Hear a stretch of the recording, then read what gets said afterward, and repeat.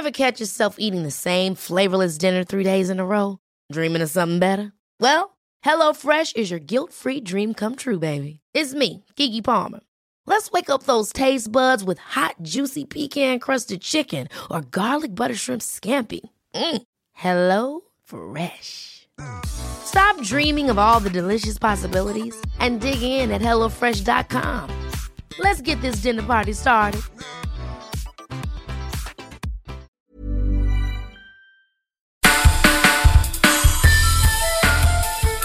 Welcome to The Evolver, sponsored by The Alchemist Kitchen, hosted by Ken Jordan. Like most people, for most of my life, I tended to believe that things happen to me, that I'm a recipient of forces that shape a reality beyond my control, outside of a narrow range of situations where I can apply, some leverage. Then, I had wild mystical experiences of oneness that called that belief into question. I started to consider how my perception is intimately linked to the larger web of awareness, and saw how dynamic this awareness can be. Thoughts change things in a fundamental way. Once upon a time, for instance, there was no such thing as a dining room table. Then, fast forward a few years, and dining room tables become a thing. Look it up. Our entire existence is moderated by objects and conceptual frameworks that are the pure products of human thought. One year, Pluto is a planet. The next year, it's not. Our thoughts literally transform the cosmos. Okay, if you're listening to this podcast, you probably agree with all of this. But then the question is, just how much do your individual personal thoughts change what's happening around you? Sure, if you have the right attitude and you have a good job interview, you're more likely to get that job. But can a particular kind of thinking, a prayer, or a magical spell get you a lock on that job? Can the right thought manifest in narrowly targeted reality? Today's guest, Mitch Horowitz, insists that it does. As he explains in our conversation, he sums it up with the phrase, thoughts are causative. Your mind, simply by thinking of something with the proper focus and intention, can catalyze the result you want to see in the world. Mitch sees the same underlying dynamic at play in the law of attraction in The Secret, in the positive thinking of Norman Vincent Peale, and in the satanic sigil magic of Anton LaVey. They all draw from the same source, the power of intention, highly focused, to manifest change in the world. In his forthcoming book, The Miracle Club, Mitch brings a level of intelligent reflection to the power of the mind to create reality that it hasn't seen since the days of William James. Mitch approaches the subject as both an historian and a practitioner. As you will hear, he's a wonderful teacher with a passionate feeling for his subject. If after this podcast you want to learn more from Mitch, Evolver is offering a 3-part webinar, Discovering and Using the Powers of Your Mind, where Mitch will train you in practical, everyday techniques you can apply in your own life. It starts on Monday, September 17th, 2018. Find out more at evolverlearninglab.com. Mitch Horowitz is a PEN Award-winning historian and the author of Occult America and One Simple Idea: How Positive Thinking Reshaped Modern Life. Mitch has written on everything from the War on Witches to the Secret Life of Ronald Reagan for the New York Times, the Wall Street Journal, Salon, and Time.com. Mitch was the longtime vice president and executive editor at Tarcher Penguin, a division of Penguin Random House, where he published leading esoteric authors, including David Lynch, Paul Selig, and Manly P. Hall. He's also a bright and entertaining speaker, and I really enjoyed our conversation. I hope you do too. Sometimes I can't sleep. I have a lot going on. It's hard to process everything that's happened during the day, so maybe I manage to fall asleep for a while, but then I wake up at 3 o'clock in the morning and I simply can't pass out again. I don't like the feeling that sleeping pills give me. There's a kind of grogginess that lasts with sleeping pills, a heaviness that messes with my day. So that's just not an answer for me. Evolver is the proud parent of The Alchemist Kitchen, which we describe as a botanical dispensary devoted to the power of plants. We have herbalists on staff, trained and experienced herbalists, who know what they're talking about. And when I asked one of them about this, she recommended a dream elixir from Anima Mundi. It's a liquid. You take a teaspoon or two on its own, or you add it to a tea. It's kind of sweet and has a smooth taste, and I found that it made my nights go more easily. It has a gentle, almost caressing effect that's not like any pill I ever popped from the drugstore. Anima Mundi Dream Elixir is an organic blend of a number of herbs used by cultures around the world to address insomnia, promote deep sleep, and encourage lucid dreaming, chosen specifically for the restorative properties on the hypothalamus, a pearl-sized control center in the brain that directs the body's most important functions. It includes ashwagandha, passion flower, kava kava, skullcap, blue lotus, and more. You can find Anima Mundi Dream Elixir on the Alchemist Kitchen website in the Sleep Better section. Go to thealchemistkitchen.com, there's an S in there, and if you have a question about an issue like I did, you can click on the Ask an Herbalist link to find out what herbal remedy might be right for you. Or stop by our spot in Manhattan at 21 East 1st Street and talk to one of our herbalists in person. Say you heard about the Alchemist Kitchen here on the Evolver podcast and get 10% off any herbal remedy.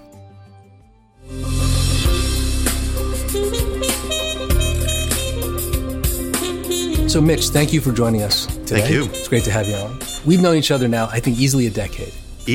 Probably more, as a matter of fact, yeah. And I've always thought of you as one of the city's real experts in the history of the occult. Oh, thank you. With a deep knowledge of a whole range of esoteric practices, spiritual traditions, which you, as an editor at Tarcher for many years, you brought books around these topics, to many people in the country, working with some of the best-known writers in this space. And so it was actually, I met you more as an editor. That's right. And since then, you've become a writer, writing about these topics. Yes. And really getting deeper in them. I assume also partially through your own practice. Oh, very much. Yeah, I consider myself a believing historian. My practice and what I write about are intimately intertwined, very much. One feeds the other. In fact, I almost never write about something unless I'm prepared to dive into the deep end of the pool myself. So what was it that actually called you to this material in the first place? That's interesting. When I was a kid, I always had an interest in esoteric material, but it was on the back burner. And it got fed and nurtured through the Carlos Castaneda paperbacks that my sister would bring home, and watching the Maharishi on Merv Griffin, and wondering about newspaper horoscopes and where astrology came from. But it was on the back burner. And then when I was in my 20s and 30s, I was primarily into politics, but I felt myself at a total dead end. I felt like political publishing was very shallow and dealt with putting mostly a lot of commentary out into the world that was here one day and gone the next. And I got a new job one day at this publishing house that you mentioned, which was then known as Tarcher Putnam and is now Tarcher Penguin. Actually, now it's probably some other permutation as it changes corporate hands. I'm no longer there. But anyway, I spent about 20 plus years there and discovered at this metaphysical publishing house a wealth of literature on the backlist that went from being an incidental interest to a deeply personal interest. And so that's great. So it was actually through your job. Absolutely. Working with the books. Absolutely. And looking at the backlist. Absolutely. I was ignited by the ideas. I was just ignited by them. I remember in particular, one night I was flying home to New York City from Denver, and I was on a flight, and I was reading a manuscript called The Spiritual Dimension of the Enneagram. The Enneagram is a very occult, mysterious, 9-pointed star that some people use as a typology of personality. It comes out of Gurdjieff. It comes originally out of Gurdjieff, and it's branched into different directions. Gurdjieff didn't use it as a typology of personality. He used it more almost as a map for the rhythms of life. But some people started using it in a psychological dimension. And I was reading about what I identified as my type on the Enneagram pattern, on the Enneagram trestle board. And it was so accurate, and I felt like I was standing so naked behind this material that I realized indelibly at that moment on this flight from Denver that there was this stream of occult information entering our world, that there was another information stream. And that was probably the moment at which I really began to dedicate myself to this material. So when you had that realization, up to that point, would you have considered yourself to be a spiritual person? I considered myself spiritual, but I probably would have identified myself as an ultra-liberal Jew, as somebody who was ecumenical, who was interested in different aspects of spiritual thought. But the notion of really searching for wisdom very, very deeply in occult or esoteric or mystical strains of thought as a lifelong vocation and as an intimate vocation, that hadn't dawned on me. But I had, at that point, I'd been through like 5 years of psychoanalysis, and I had done all kinds of things spiritually and therapeutically to try to gain insight. And that one moment, sitting on that airplane reading this manuscript, which was written by a woman named Sandra Maitre, and I identified myself as a 6 on the Enneagram scale, which is the fear-based type, or it's like fear, courage. It's a double yin-yang, as most typologies are. And I felt I gleaned more information about myself at that moment, seated there on that airplane, than I had in 5 years of psychoanalysis. Never left me. And from that point on, did you look for a practice for yourself? Oh, I did. Yeah, I was interested. At that point, I grew interested in all kinds of ideas, but you had mentioned that the Enneagram had its introduction in the West through the great spiritual philosopher G.I. Gurdjieff. So I suppose that experience probably led me within a couple of years to finding my way into the Gurdjieff work, and I remained within a very traditional branch of the Gurdjieff work for about 8 years or so. Did you get invited into a secret little group that was meeting on a weekly basis? Something you could like never that. tell anybody else about? Yes. Yeah, okay, right. You could put it that way. And I found a tremendous amount there, and I have nothing but good things to say about the Gurdjieff work. But for me, there was a time to leave, and I found my time to leave about 8 or 9 years into it. So here you are, you're surrounded by these books. Mm-hmm. You're surrounded by the practice. Mm-hmm. Now you're bringing it into your life. Mm-hmm. You're getting more curious about, I'm assuming, the history of these ideas. Yeah. So at what point did you start to think of yourself as an historian? Oh, that's interesting. I had left writing behind when I was in my 20s and 30s, partly because I felt I had nothing to write about. I didn't want to be some guy bopping around New York City writing book reviews for the Village Voice or what have you, And I felt like politics and political commentary and cultural politics had enough people in that pool already, and there wasn't a need for one more. But I began to think about metaphysical experience and history as something that I wanted to write about when I was in my late 30s. And I began to realize that some of the figures I was encountering, the occult scholar Manly P. Hall, the medical clairvoyant Edgar Cayce, the mystic Carlos Castaneda, even a figure like Gurdjieff, were misunderstood in mainstream letters. And I discovered very quickly a great deal of joy in writing about these figures. And that's basically what led to my first book, Occult America. It struck me that movements that don't write their own history get it written for them, often by people who are completely outside the spectrum of values that these movements embrace. Hence, they get misunderstood. So all the time, one sees believing historians writing histories of the psychedelic movement, the Zen movement, the Beat movement, new religions like Mormonism and Christian Science, transcendental meditation. And I thought at that time there was no one writing popularly on the history of the occult and sort of redeeming some of these figures who were so misunderstood in mainstream letters, if they were acknowledged at all. And so that's what I set out to do. So when you say the occult, what does that word mean to you?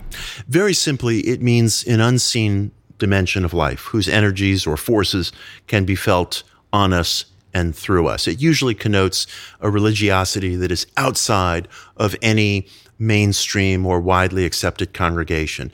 It's always been with us.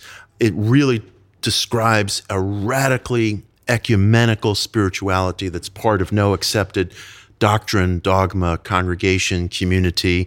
And the term occult itself is from the Latin occultus, meaning hidden or secret. It's a term that came into use during the Renaissance when Renaissance scholars were looking for a way of describing primeval spirituality from Egypt and Greece in particular, the various mystery religions. And they had no name for these things. They had no lexicon, no vocabulary for these things. So they called them occult or hidden. So when you use the word occult, you're thinking of it kind of as a subset of spirituality more broadly?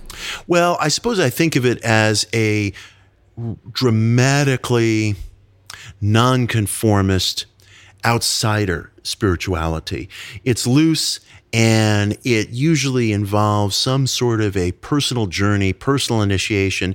It's rigorously experiential. So somebody who's taking ayahuasca, somebody who's experimenting with tarot cards, somebody who is into various mystical forms of Christianity, I would be comfortable saying all of these people are into the occult insofar as it's an outsider spirituality, an outsider search that belongs to no one but the individual. That's interesting because when I think of the occult, I usually think of magic. Magic is a huge part of it. So for me, the occult is kind of colored by this idea of, the will. Yes, yes. I can make something happen. Yes, by bringing in spiritual forces. Yes. And in the psychedelic world that I also kind of frequent in my own quirky way. Yeah. You rarely hear those people talk about the stuff they're doing as occult. Yeah, yeah. Right? That plant medicine, spirit medicine, shamanism, usually in the kind of the way that in the popular sense, the way people use these words, the occult doesn't usually come up in that context. Yeah, yeah. And it's an interesting thing because, and I want to talk a little bit more about this, in a few different from a few different angles. But right. The role of the will, the role of desire, right. in spirituality, it's a hot topic. Yeah. It's a very hot topic, and you've opened up a lot there. Years ago, I was probably more apt to associate the occult with different forms of inner knowing, mysticism, an inquiry into knowledge that was accessible through esoteric devices like astrology or tarot or divination or seances or channeling or some form of mediumship. Intuition, large intuition. But intuition heightened, intuition with a deep determination at the back of it in terms of something the individual wanted to accomplish, which is apropos of your mentioning of the will, the exercise of the will through magic. And magic with a K is also very much part of my outlook. Ceremonial magic and various late ancient forms of magic, like Hermetic magic, are more a part of my outlook today than they probably were 10 years ago. And apropos of your comment that people who are engaged, say, in a search through ayahuasca or medicinal mysticism, plant mysticism, nature mysticism, might not see themselves as engaging in the occult. The reason I use the term so broadly, and this kind of opens up a big, broad window, and in some ways a disputatious window, is that I view the spiritual search as a whole, as imbued with magic and as involving the search for power. I speak more in terms of power than I do in terms of will. Aleister Crowley and some of the first generation of modern ceremonial magicians spoke in terms of will. And I have no problem with that word, but my language is power, and I really do believe that the spiritual seeker, whatever path he or she finds himself on, including those who are part of mainstream congregations, including evangelical congregations, including Catholic congregations, all the way over to the deep-seated ceremonial and magic-oriented circles that are associated with a cult, they're all seeking power. Couched within thy will be done is my will be done. That is, I contend, a basic of the human situation.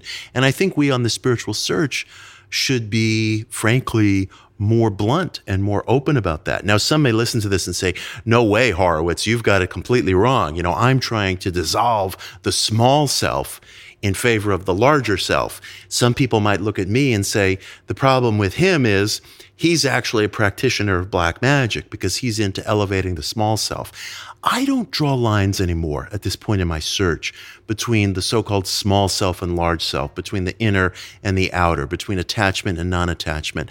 I do believe that there's a physical and non-physical dimension to life, and I do believe that what is basic to every human search, what binds every human search, whether we know it or not, is the search for power. You're looking at me as if there's so many different directions. There's so much there. There's so many different directions I could go in with this. I'm making and losing friends by the moment. Oh, no. Well, but this is great. Well, so the first thing about power, let's start with power. Yeah. Coming from a political perspective. Yeah. I love the way that you approach this because it's really talking about the occult / spirituality as a form of personal empowerment. Absolutely. Right? Yeah. So for so many people who are feeling disempowered in the society in which we live today. Yes. turning to a spiritual practice in order to gain your power, in order to actualize a self, whether it's the lower self or the higher self, it's still yourself in a political way. Yeah. I endorse that 100%. Yeah. I endorse that 100%. That resonates for me. Yeah. You know, a friend of mine was describing to me how some people on the ultra-right have been engaging in Kek worship. And some of them, there's a... I'm sorry, Kek worship? Kek being sort of Kek was a Egyptian god of chaos who might be associated with the underworld. The infamous meme of Pepe the Frog is an expression for some on the ultra-right of this ancient Egyptian lizard-like god, Kek, who is supposed to be the keeper of chaos and the purveyor of chaos. And some people on the far right, the ultra-right, are engaged in Kek worship. And I had a friend who has entered that world more, I would say, as a visitor than as a resident. They're doing Kek ceremonies? Oh, yeah, for sure. Sometimes individually, not necessarily in any kind of a group or organized way. Man, I am so out of it. Can you tell me a little bit more about that? Oh, sure. You know, I mean, you and some of your listeners are probably familiar with the fact that during the campaign, the far right was using this figure of Pepe the Frog as a meme, and some of them would talk about it as meme magic, and they felt that the more they inculcated the image of Pepe the Frog onto chat boards and throughout social media, the more they were promulgating a kind of white supremacist theme. It was that was clear, but that was going on in the alt-right world, but it didn't feel very occult necessarily. Not necessarily, but there's a fraction of those folk who see Pepe as a sort of stand-in for the ancient Egyptian god Kek. How did that happen? Oh my gosh. Is that a recent thing? It's a very recent thing, and it's actually very disputatious how it happened. There are all kinds of, we could do a whole dialogue on that alone, but there are all kinds of arguments as to where and at what point did the far right begin to embrace Pepe, and who were the first people who began to associate Pepe with Kek. Now, is this in Gary Lockman's book about Trump? Yes, you'll find some of that in Gary's book, Dark Star Rising, which is an excellent book. Which you edited. Which I edited. In fact, that's the best book on this overall territory that you can find. Yeah, I skimmed that chapter. Oh, it's very good. You'd enjoy it. Anyway. There's other parts of that book I read really closely. It's a wonderful, you'd enjoy it. You know, so some of the folks on the far right were engaged and are engaged very directly, usually on an individual basis, in Kek worship. Kek, K-E-K, Kek being the ancient Egyptian god of chaos. And some of them felt, for example, and this was a view that was out there on the ultra-right, you might recall that during the election, on a very hot summer day, Hillary Clinton was here in town in New York City attending a 9/11 memorial. And she had to leave because she was overcome with a little bit of heat frustration, and she stumbled as she was getting into her SUV. There were people on the far right who were praying to Kek for some sort of episode that would expose Hillary as being in poor health, which was just this piece of false gossip that Trump was putting out there. But the Kek worshipers on the far right were praying for some manifestation of this false rumor that Trump put out there. So Hillary stumbles getting into her SUV, and there was great cheer and euphoria within this fraction of the far right that was engaged in Kek worship, because they felt that was the fruits of their worship. Now, the point of this story is to say that although I am deeply and diametrically opposed to the views of all the people in that world, I maintain that dialogue and I maintain that line of communication because I do believe that there is a non-physical dimension of life. I do believe that the individual can engage in veneration of ancient gods or saints, and things may very well happen. And I want to hear from these people on the ultra-right who felt that they had such a powerful experience with Kek worship, not because I share their goals, I oppose their goals, but the methodology is interesting to me, apropos of what you were just saying. If someone feels politically disempowered, why can't that individual engage in magic on his or her own terms, and he or she might find something incredible? Only the individual will know. Only the experimenter will know. So do you think that the Kek worshipers actually, through their praying, through their calling in, through their conscious manifestation, something that might have hit Hillary It's possible. And helped her stumble. It's possible. I've engaged in worship of ancient gods like Mercury, for example. And it's been a powerful experience to me personally. I believe in petitionary prayer, and I believe petitionary prayer is limitless. You can pray to God. You can pray to Satan. I'm opening up a whole other topic now. You can make a petition to saints, to Kek, to any of the ancient lexicon of gods. And I have a pet theory, which your listeners are perfectly willing to test out if they feel like it.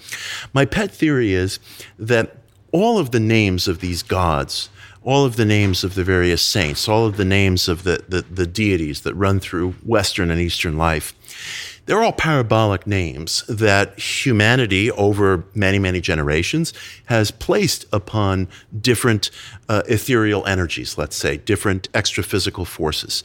Somebody this morning was asking me, do I think Satan is a literal personified figure? And the answer is no, although I do believe there are forces that humanity has labeled and mislabeled satanic, and that's a parabolic name that we in the West use. One of our brothers or sisters in the East would have a different name. But the point is that I think that some of these parabolic names do become portholes and passages over the course of generations or centuries. And my pet theory, which your listeners are welcome to test, in fact, they can do it right now, is this, that some of these ancient gods, let's take Mercury, for example, have been woefully neglected by humanity. Mercury used to be at the center of worship in the Hellenic world, at the center of worship. So what if maybe the name that has been given to the energies associated with that god, communication, commerce, art, has been neglected? And maybe a prayer or petition to that God can be uniquely powerful for that very reason. So why don't you get on your bike, go over to Grand Central Terminal, where there's a magnificent Beaux-Arts statue of Mercury out front, and why don't you say a prayer and say a petition and find out what happens. To pray for the end of fake news. Pray for the end of fake news, or pray for something that you can immediately measure that you want in your life, and be unembarrassed. Stand there in front of Grand Central. This, I guess, is one of the wonderful things about New York City. You can behave like a lunatic on the street and nobody cares. Oh, no, you'll get rewarded. You'll get rewarded, actually, right. You'll be elevated. Mm-hmm. So go and stand in front of Grand Central, as I have, and, behave like a complete lunatic, look up, move your lips, speak out loud. You have prayed to Mercury? Absolutely. Nothing is delivered to the easily embarrassed.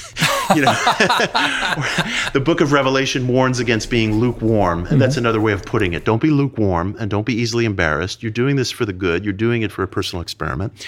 I used to go and pray to a bas relief of Mercury in Soho, and there was this lovely woman who sat outside the building where the bas relief appeared selling newspapers. She didn't speak any English. She was from Latin America, and we would smile and say good morning to one another, and she thought I was a complete lunatic, but I never seemed to bother her.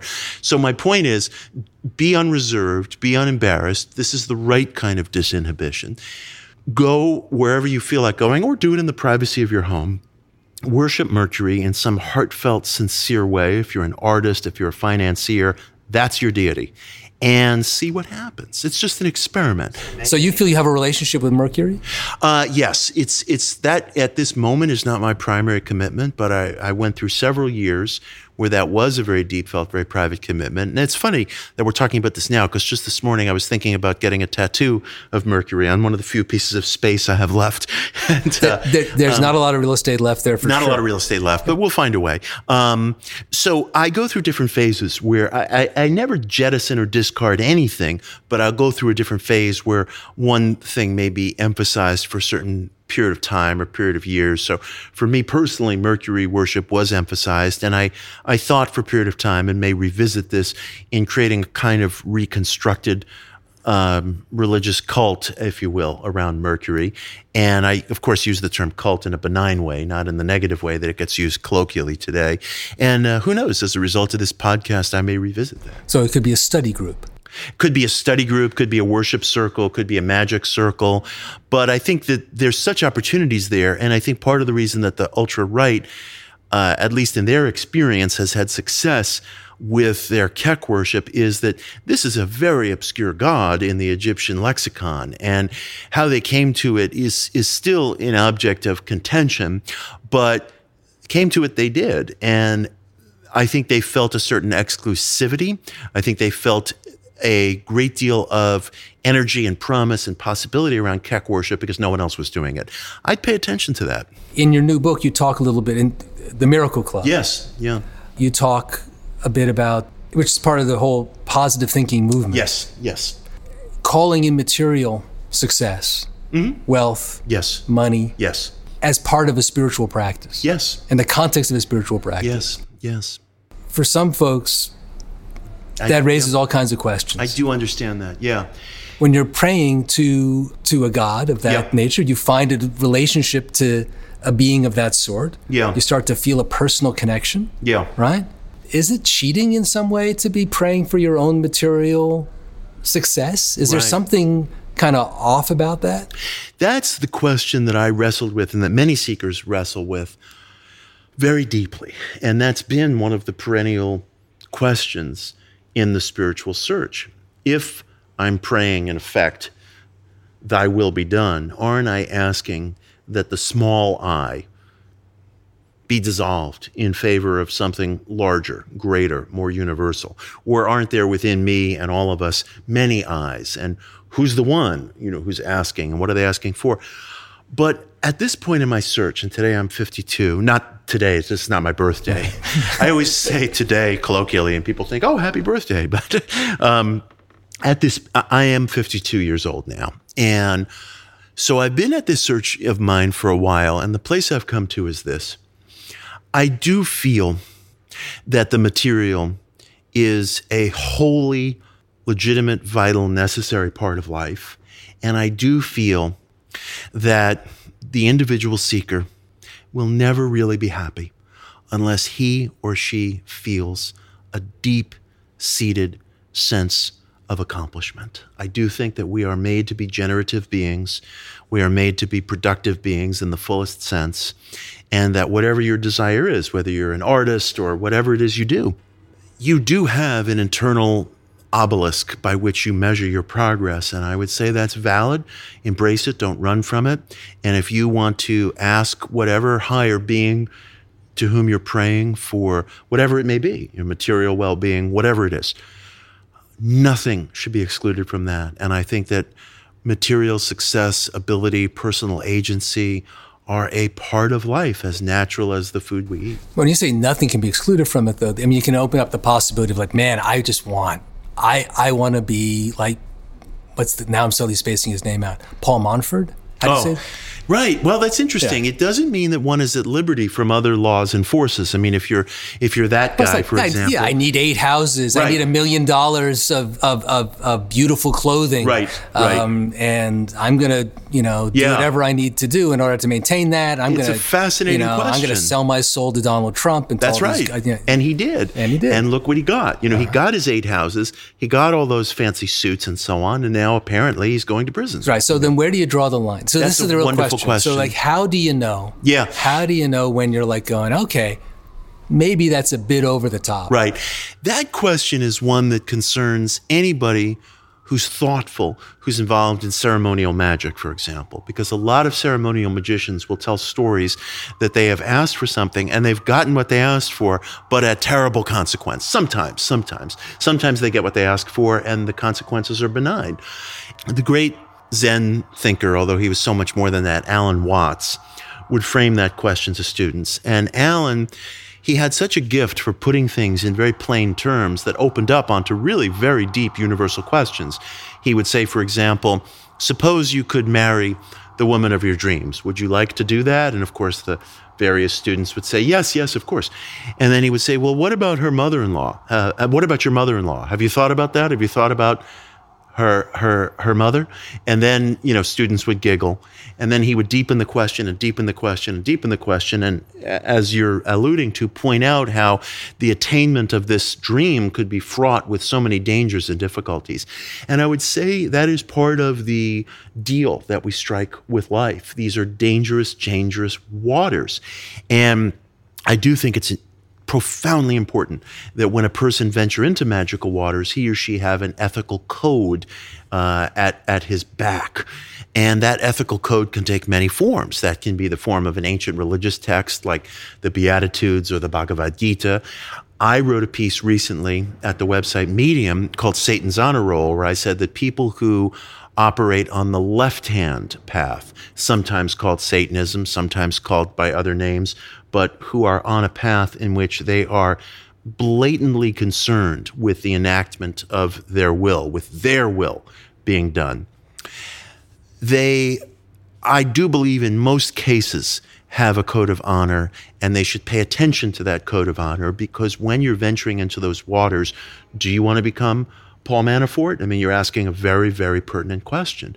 I think everybody has personal responsibility for having an ethical or honorable code. So when you say that people have an honorable code, is that a conscious awareness, or is it something that's a deep thing that you know in a visceral way? Most people basically know what's right and wrong. Most people do basically know what's right and wrong, and I think that... But you can talk yourself out of it. You can talk yourself out of it.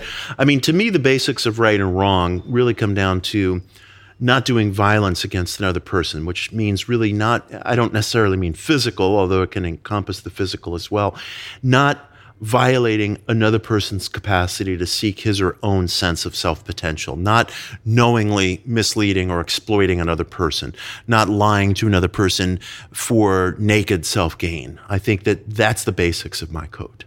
Do you feel that your code or your relationship to it has changed in the years since you began to explore this occult territory? Definitely. In what way? I used to be afraid of asking for material and personal things, as you were just suggesting.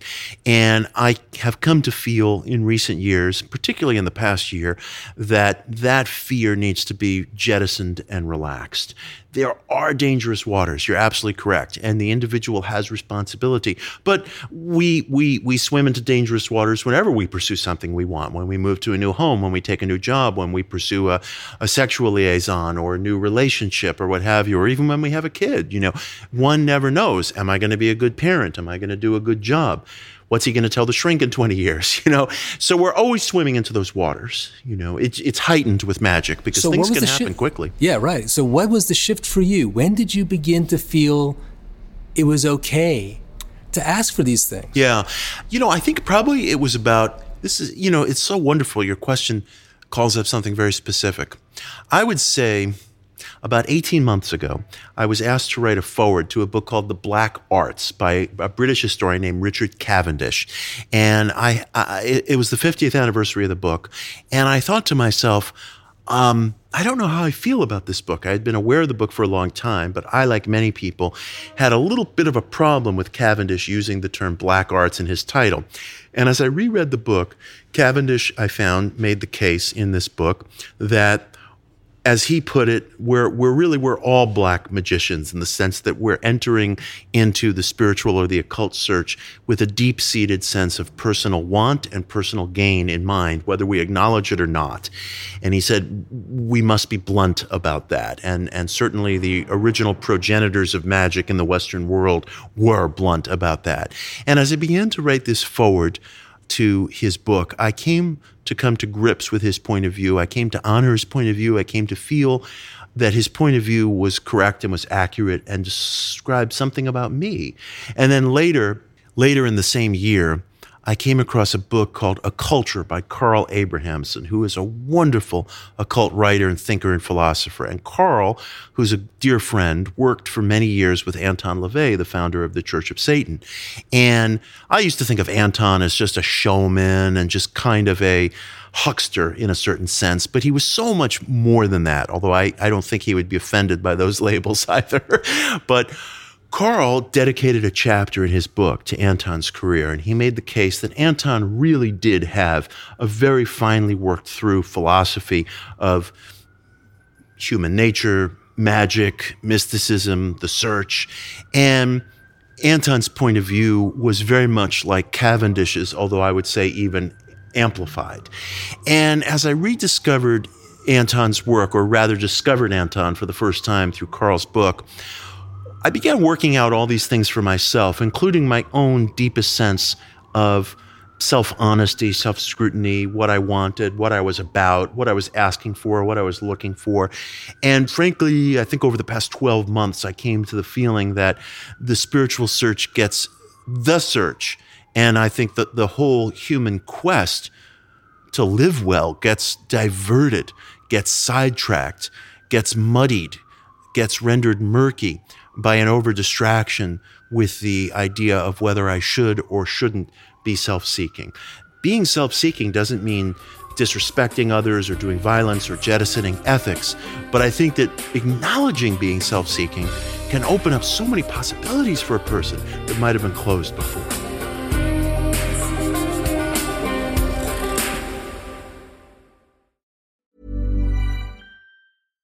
Hey, Dave. Yeah, Randy. Since we founded Bombas, we've always said our socks, underwear, and T-shirts are super soft. Any new ideas? Maybe sublimely soft. Or disgustingly cozy. Wait, what? I got it. Bombas. Absurdly comfortable essentials for yourself And for those facing homelessness. Because one purchased equals one donated. Wow, did we just write an ad?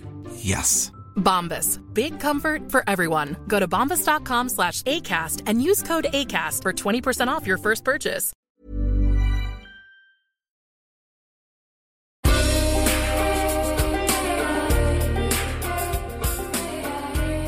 Being self-seeking can mean different kinds of things. Yeah. Right. What I'm wondering about, is how you deal with unconscious impulses.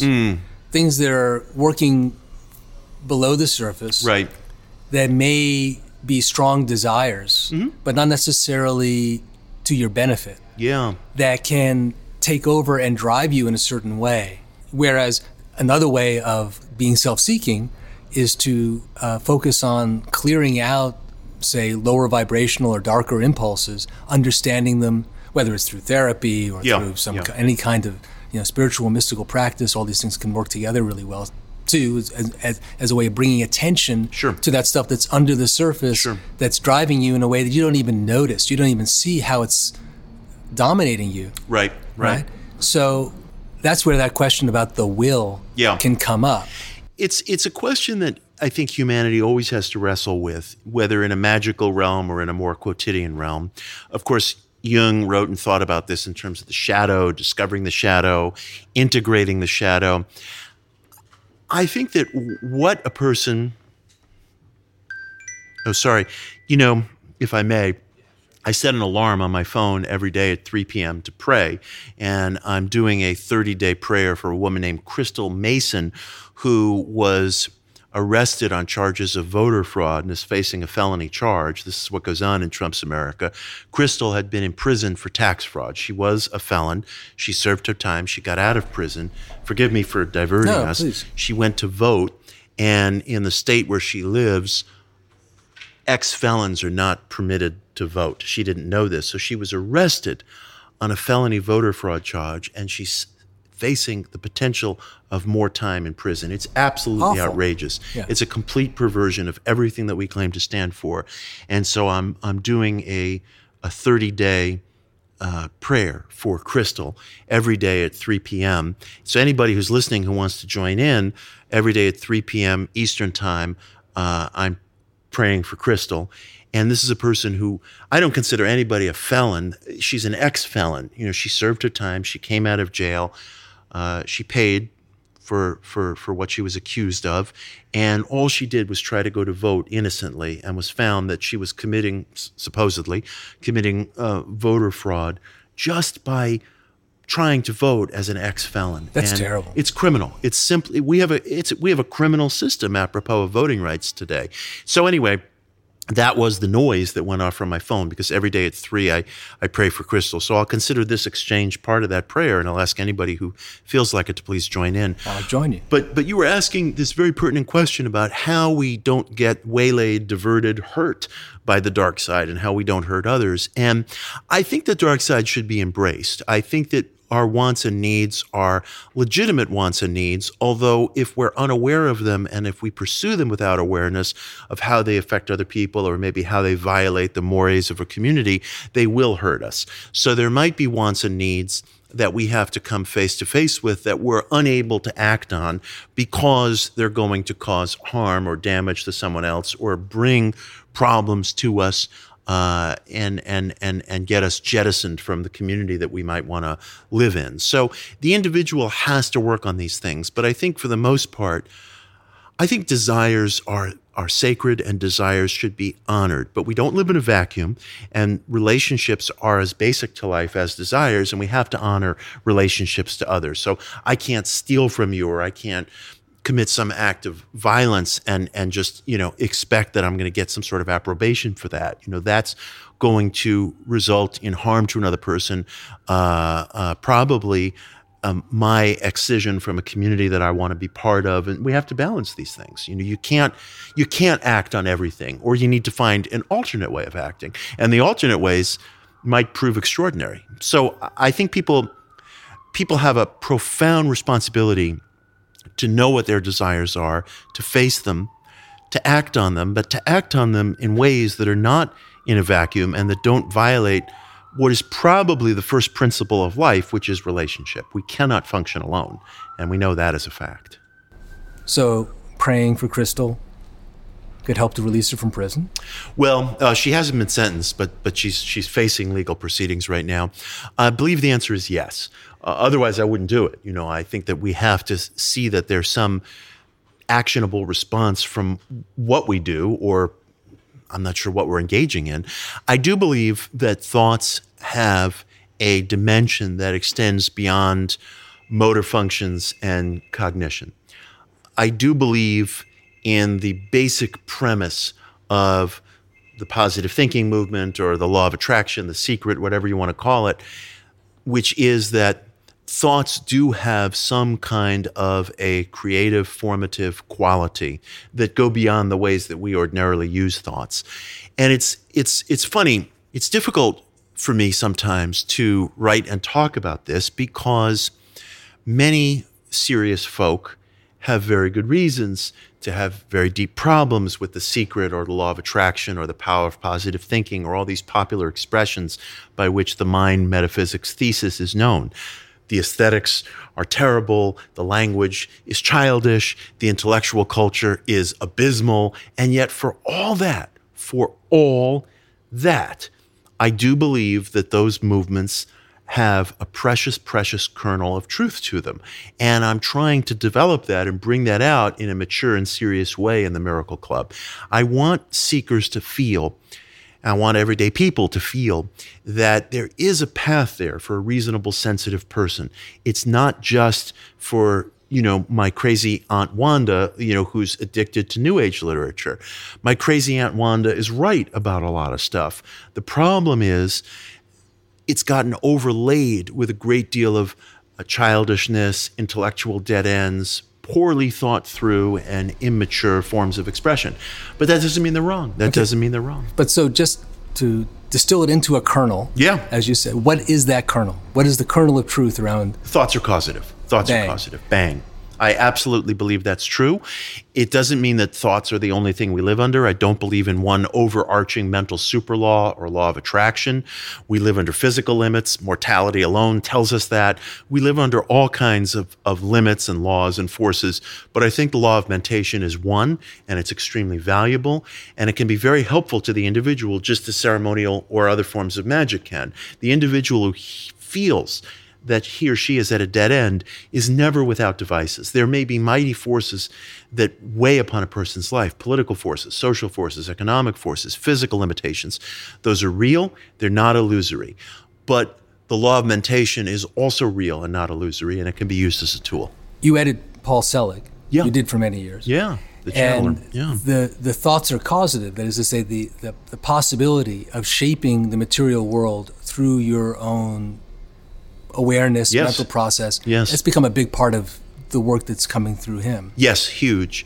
Paul is one of, I think, probably today's most significant channeler. I think that the channeled literature that's come through Paul Selig, I think, is probably in some ways the third wave of channeled thought that's taking place in the modern West right now. There have been many, but one of the most significant and one of the most important was the medical clairvoyant Edgar Cayce in the early 20th century. And Edgar, in a way, gave us a lot of the language and vocabulary that we're using right now. Like even the term channel was Edgar's term. So he defined so much of the New Age lexicon and vocabulary. The second, I think, was in the 60s and 70s, Course in Miracles, which the Columbia University clinical psychologist Helen Schuckman served as the channel for, and she identified that voice as the voice of Christ.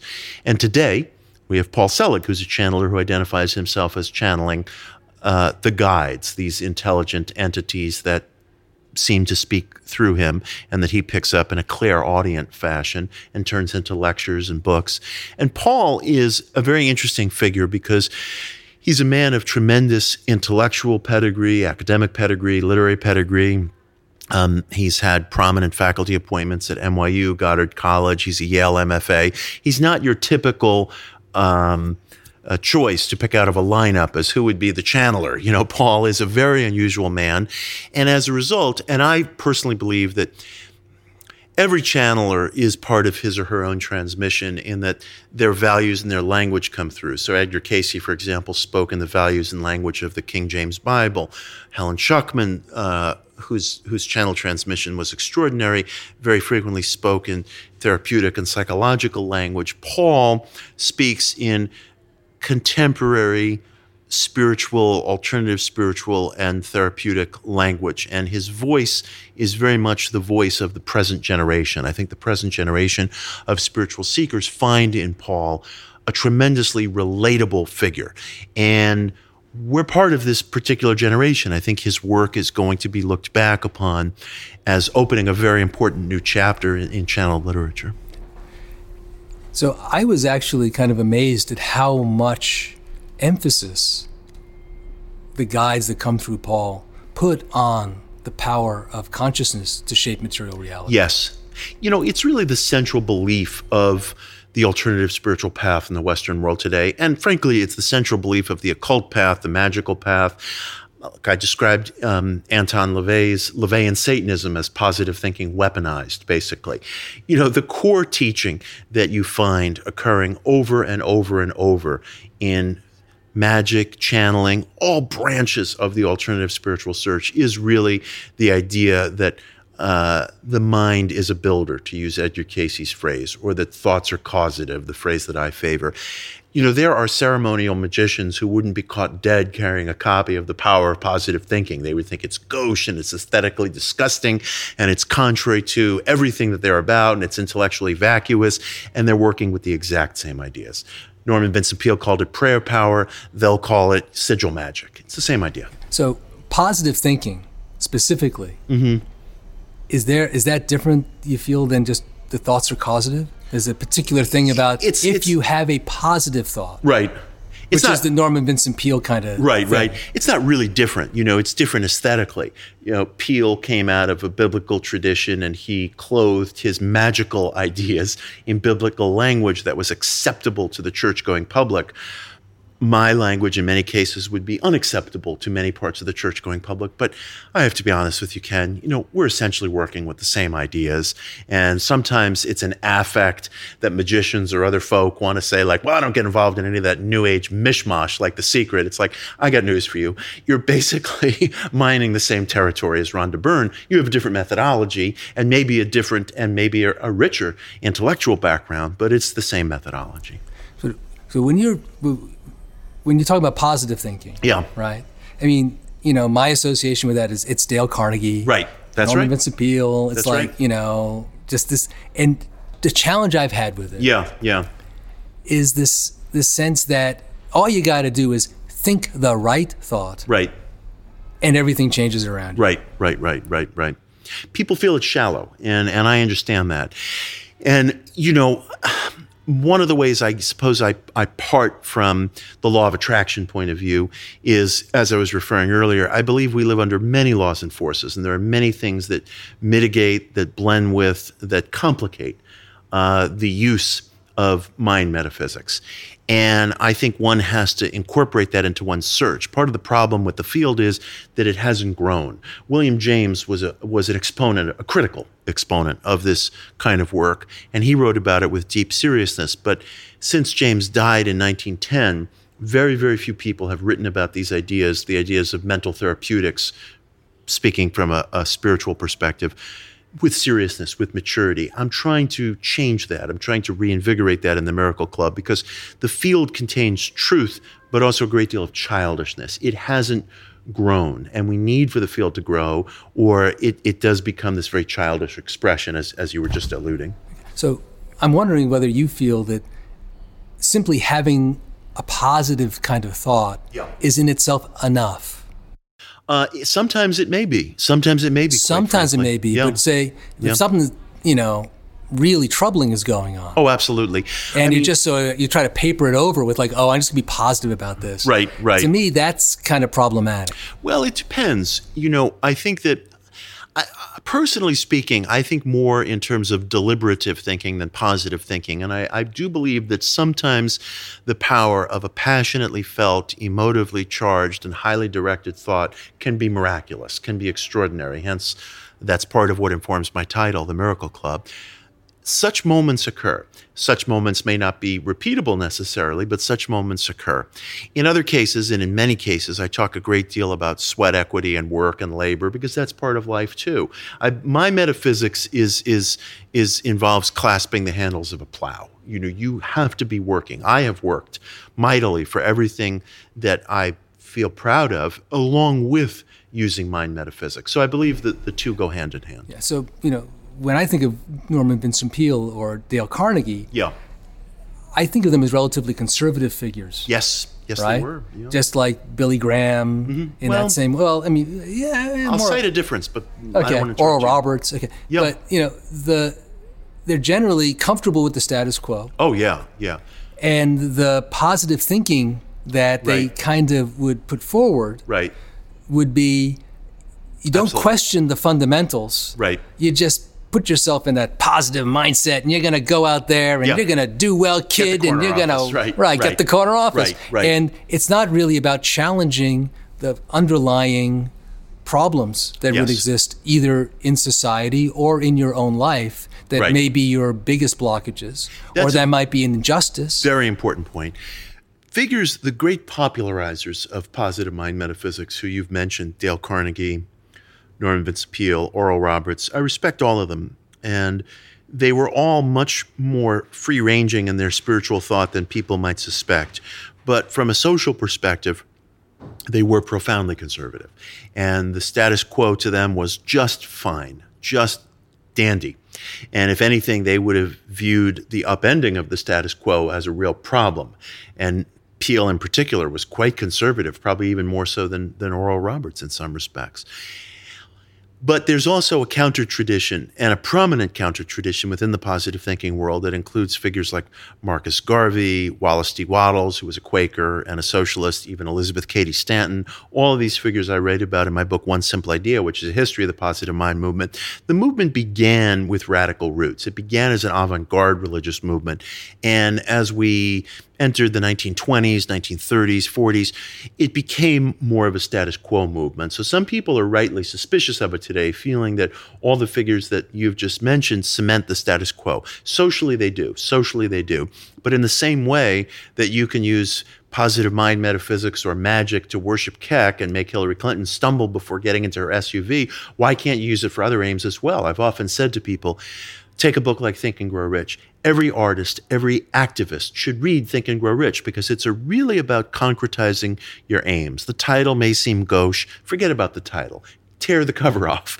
If you're an activist, if you're an artist, if you're someone who has something that you want to enact in the world, or whoever you are, if you're a soldier, if you're a teacher, if you're a financier, if you're an entrepreneur, Think and Grow Rich is by Napoleon Hill, one of the most extraordinary blueprints and roadmaps I've found from a metaphysical perspective of taking ideas and concretizing them into reality. So use it to your own ends. Hack it, be a guerrilla experimenter.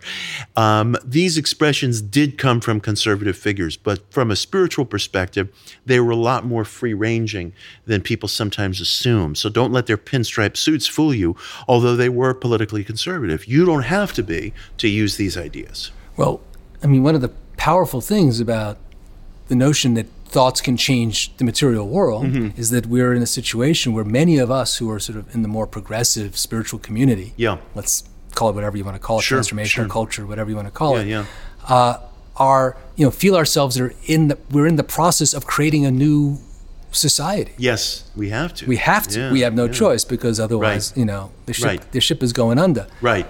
So the opportunity to really change these monolithic structures, whether it's fossil fuel energy or the financial system, that they're capable of being manipulated. Absolutely. Because we can bring a different kind of awareness to them. Right. And we can reconceive what they are, because frankly, all the societal structures are no more than expressions of our collective thought. Right. And magic can be brought to bear on that. A friend of mine named Miguel Connor hosts a podcast on Gnostic thought and Gnostic spirituality.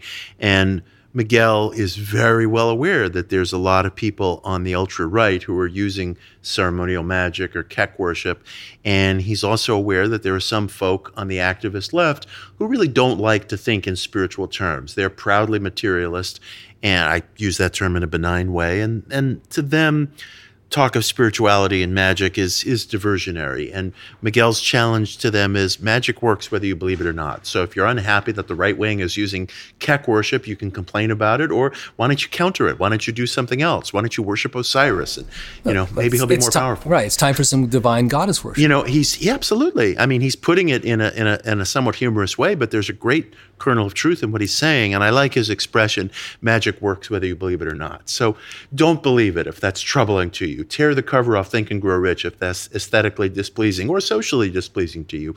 But use it to your own ends. You're approaching it so much through the lens of thinking, of the mind. Yes. But isn't there also an aspect of energetics? That's an interesting question. I think of there being a very thin tissue of separation between a spiritual act and a mental act. One of the things that I think American metaphysics has really contributed to the spiritual search, and it's been a huge influence on me, is feeling that our minds are an intermediary, a medium of dispersal, a channel of all kinds of different energies, and that our minds are, in a sense, almost given to us as a capillary of the cosmic or a capillary of the divine. So I think that the mind is one tool that the individual can use to be infused with and subject to, and a channeler for higher dimensions or unseen dimensions. They don't necessarily have to use the word higher. There are also ways that can be attained through physicality, through botanics, through other means. But my particular means of choice, and I think a means that speaks well to Westerners, has been through mental experience, through mind metaphysics. The reason I ask is because the mind feels to me like it's only one aspect. Yes. And in some ways, maybe not the most important. If you're energetically finding yourself aligned in a certain place. Yes.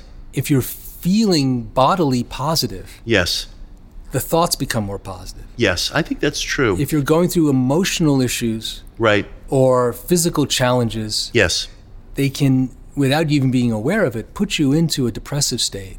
Where the thoughts are not necessarily so positive. I think you're right.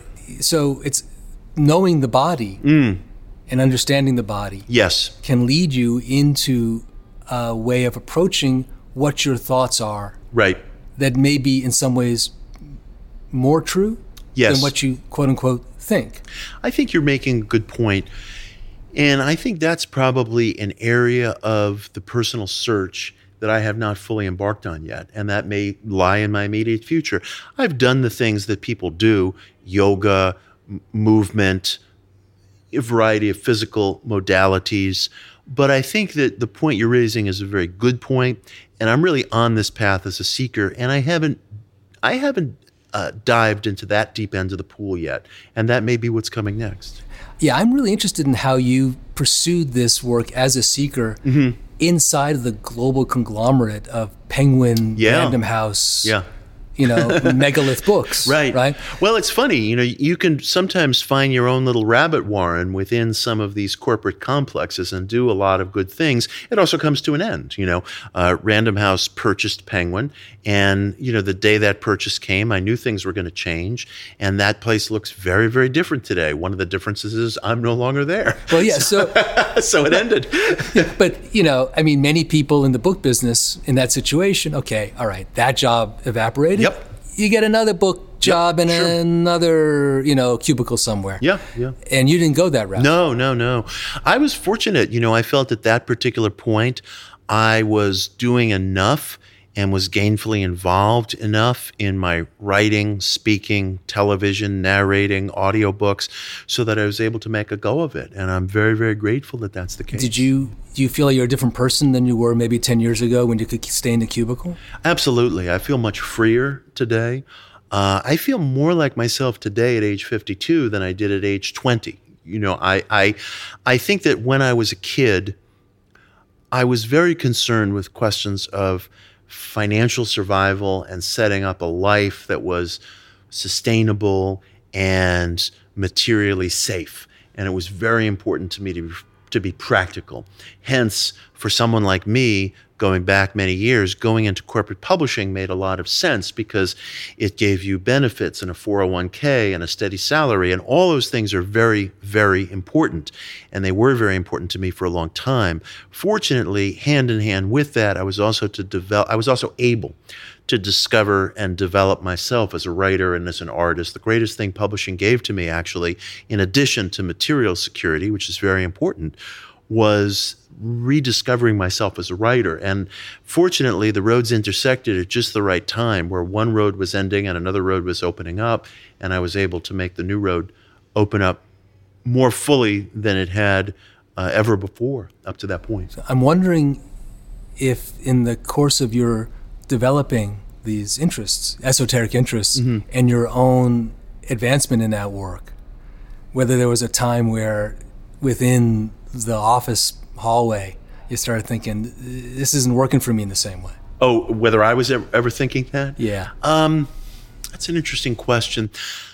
The whole time I was at Tarcher, I think that it fed my own sense of experimentation, and that there was enough on the backlist, and I was working with my friend Joel Fotinos, who today is assembling a spiritual list to St. Martin's Press. He and I worked together so organically, and our spiritual interests and co-spiritual growth coincided with what other people were interested in, so that we could put out books in the areas that we were exploring. So there was never any curb on it. Since I have gotten interested in the left-hand path or the satanic over the past, and I use that term in a very different way than it's used in the mainstream. So I was going to ask you about that. I'm opening up a vista that we might not be able to fully explore at the time we have left. But I've wondered whether I would have been able to accommodate that within that corporate structure, and it's an open question. I really don't know. I think the answer is yes, because I think my colleagues, while they were still in place, sort of enjoyed my experimentation enough, even if they didn't share in it, so that they cut me a heck of a lot of slack. But now it's a changed complexion. So, many of my colleagues are gone. But when my colleagues and I were all there, I think they were willing to hear, okay, what Frankenstein monster have you built now in the basement? And there was a lot of openness at that time. Okay, cool. So I got to ask you. Yeah. Are you a Satanist? Yes.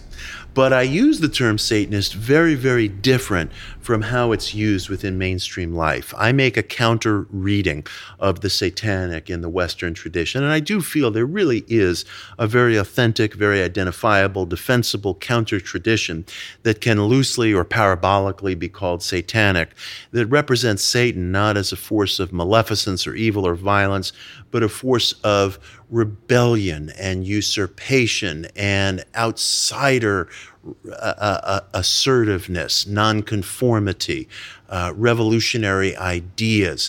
There is a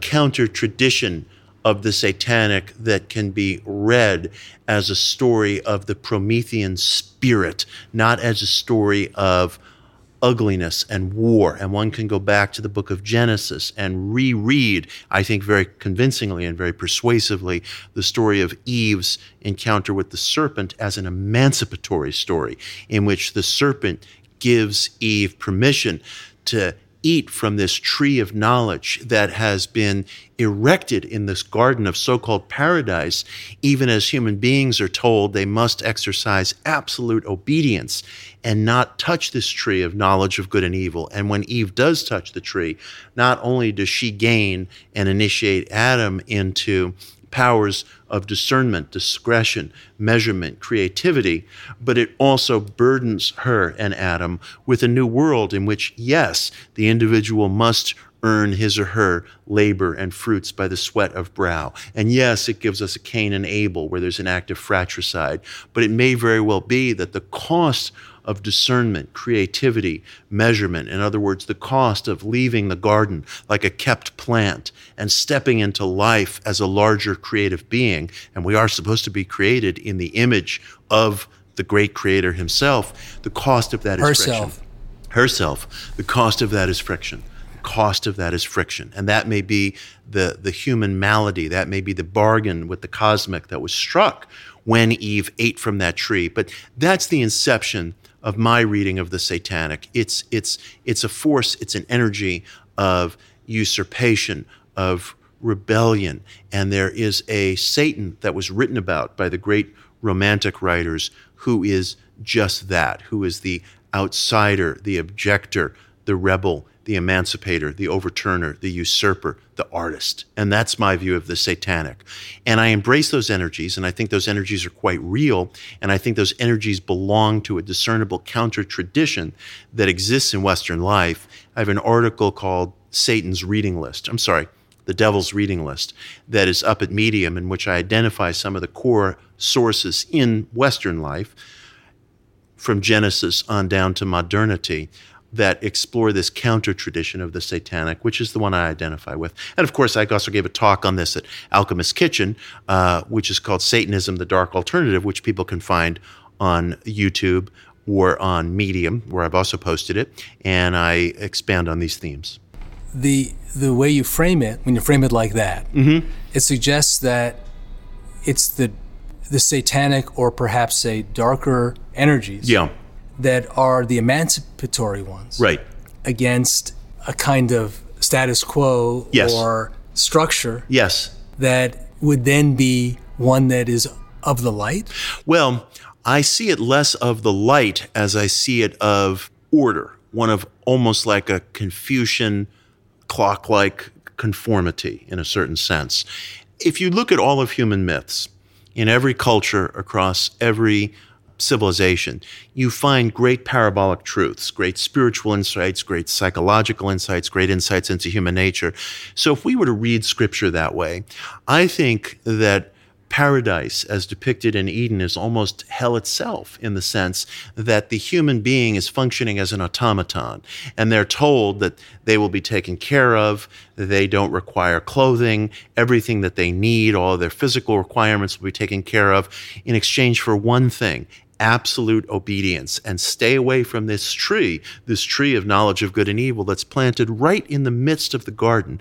What a peculiar and exquisite cruelty, in a certain sense, to put this tree of creativity, of discernment, of measurement, of distinguishing between good and evil in the garden, in your very midst, telling you, the human, that this is a paradise, but the exchange of that paradise is never knowing.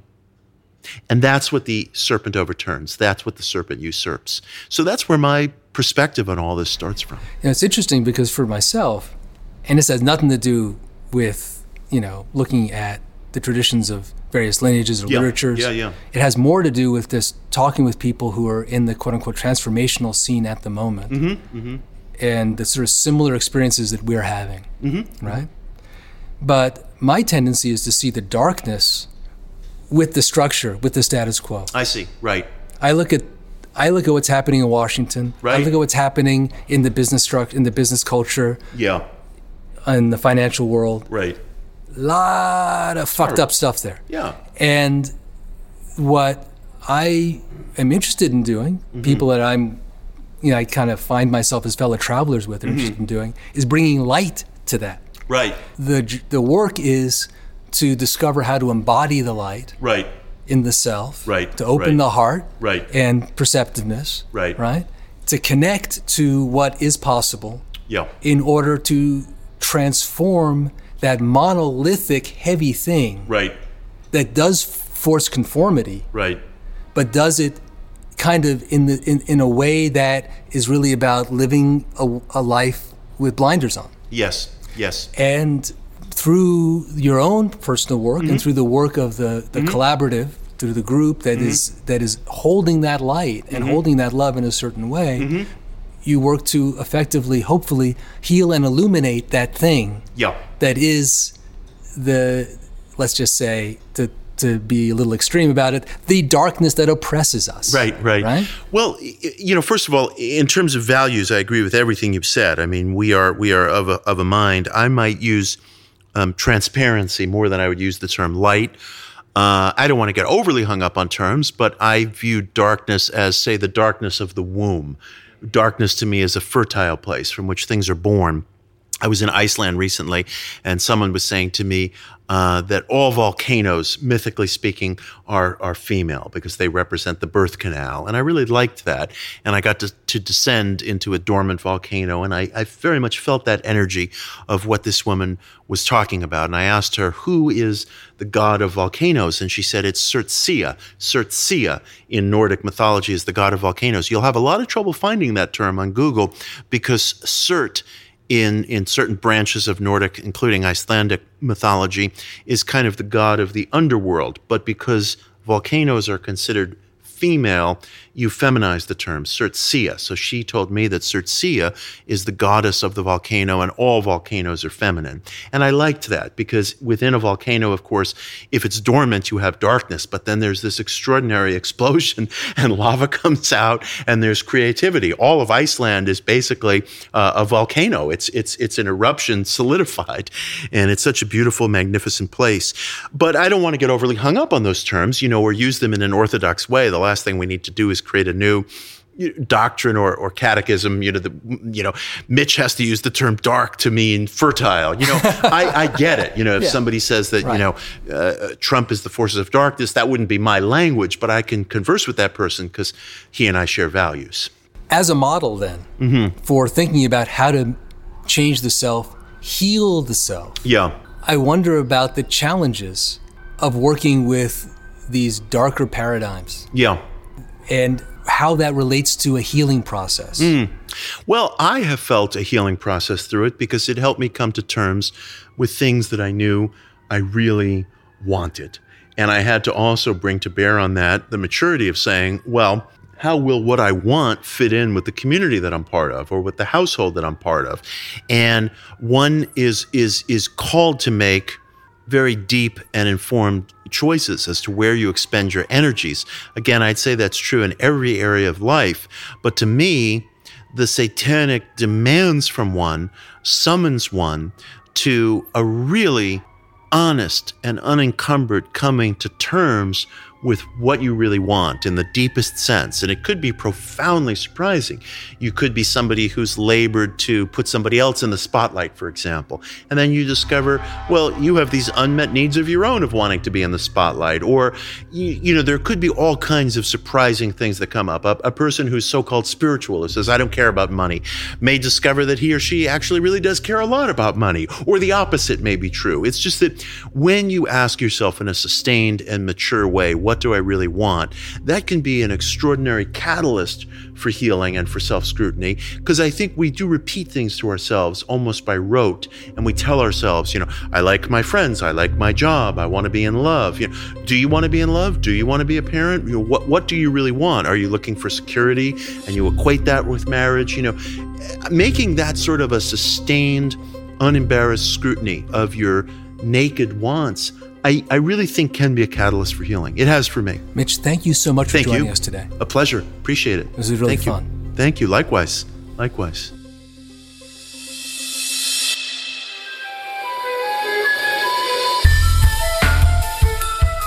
Are desires sacred, or is the object of the spiritual quest to be free of desire? That's the question that goes to the heart of who you are and how you express yourself in the world. As Mitch describes in this conversation, there are techniques you can learn that will help you find that core thing that you desire, that you want, that you feel is closest to you, who you are, and bring it, call it forward in a way that demands the universe responds to you and organizes itself in order to provide the space you need to actualize that thing that's inside waiting to be expressed. It's a powerful experience. Everybody deserves to have it. And you can learn the techniques that will help you to arrive in that place. So if this interests you, check out this upcoming Evolver webinar, Discovering and Using the Powers of Your Mind. These are 3 sessions. They start on September 17th. And you can find out more at evolverlearninglab.com. That's evolverlearninglab.com. As you discover the ways that you're able to manifest your intentions at a higher level, you start to feel the way that your consciousness is part of this larger web of being, this larger web of awareness.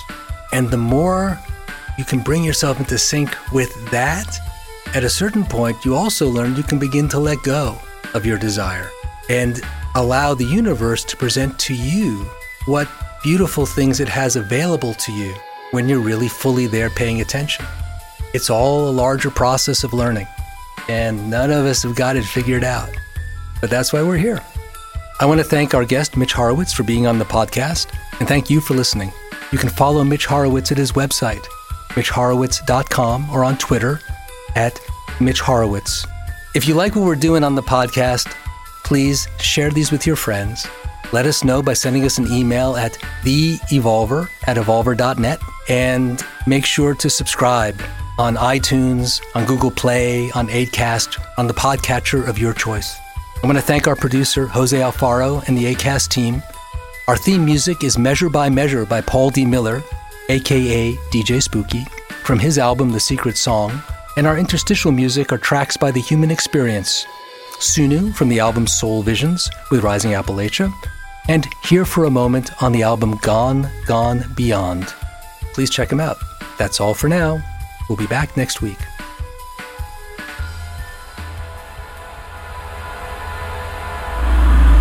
Find the others.